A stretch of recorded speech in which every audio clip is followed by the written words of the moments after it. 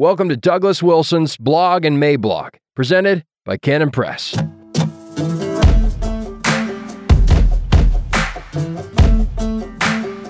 CT and a Pandemic Amnesty, June 7th, 2023. Introduction. Echoing a piece from The Atlantic last fall, Christianity Today has published an appeal to evangelicals, asking them to extend grace to one another over the hard decisions that were made during the COVID emergency. Now that the state of emergency is over and done, we should be able to look back, reflect on how confusing it all was, and agree that the time for an amnesty has now arrived. To his credit, Paul Miller, author of the piece, does recount a number of the points that were made by those who were resisting the various mandates from officialdom. He notes how ineffective the masks were, more or less. He notes the legal victories won by the churches that sued to stay open. He does not cast the difference between Christians as being one between those who wanted to obey Romans 13 and those who wanted to disobey it, but rather as a choice between those who called for us to obey Romans 13 and those who summoned us to obey Hebrews 10. All in all, it was a pretty even-handed piece, except for one significant and very glaring omission. That omission wrecks the entire point. That omission gets in the way of any possible amnesty. What you should never do when you're ignorant. Now that the facts are coming out, many of those who are hard in favor of all the draconian COVID measures are now acknowledging the obvious. There was a great deal of overreaction. More is required in establishing sound health policy than adrenaline and panic. Why can we not just be grateful for that acknowledgement and move on? But those who now want to let the healing begin are leaving one important fact out of their recital of all these events. And it is a crucial fact, one that colors absolutely everything else. When the scare first hit, the scare, not the virus, it is true enough to say that nobody knew about the efficacy of masks, or the lockdowns, or of the vaccines, or of ivermectin, or of hydroxychloroquine. Nobody knew if it was caused by a wet market bat, medium rare, or by a lab leak. The whole thing hit us from behind, and none of us knew anything. Fair enough. But we knew then, and we know now, with absolute clarity we know, which side wouldn't let the other side talk. We know who was censoring, and we know who was censored. And we also know who has not yet sought forgiveness for shutting down all discussion, all debate, and all impartial scientific investigation. Forgiveness can certainly be extended, as it should be. But before that can happen, if we are operating biblically, the particular sin needs to be named and repented of. If the actual offense is not named, then we have absolutely no assurance that the same thing won't happen in round two.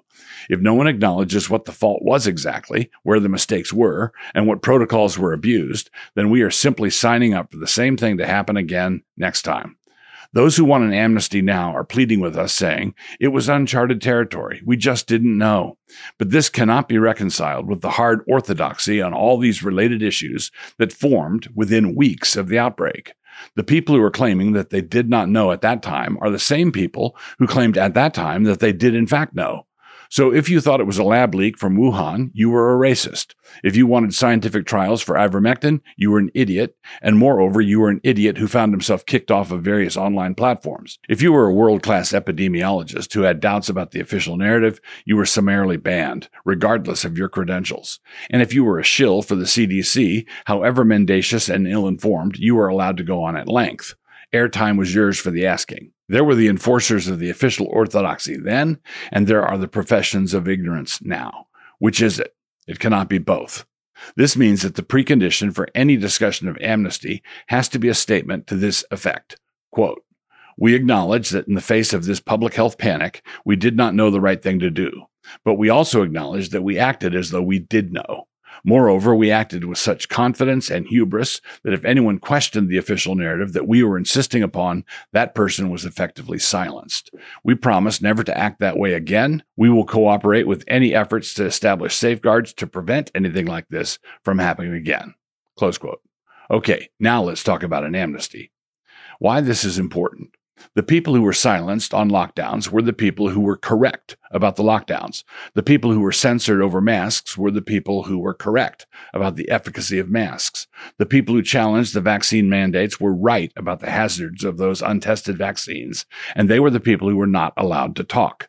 Many of them had their careers and lives ruined because they tried to talk. Refusal to deal with the actual issues is why this central issue remains. The central issue is the threat of government by emergency. Confronted with any crisis, we should want to find out what the truth is. We don't need to find out what the official narrative is, especially when the official narrative is the only narrative allowed. In the pursuit of truth, when only the official narrative is allowed, then what that does is make the official narrative useless. And if the government is going to be granted unlimited powers that cannot be questioned during any time of emergency, who cannot see that it is in the interests of the power-hungry to see to it that we are always in a time of emergency? So when you say now that you did not know, you need to remember that a bunch of us heard you claiming that you did know. You said that you were following the science when you were only following the television.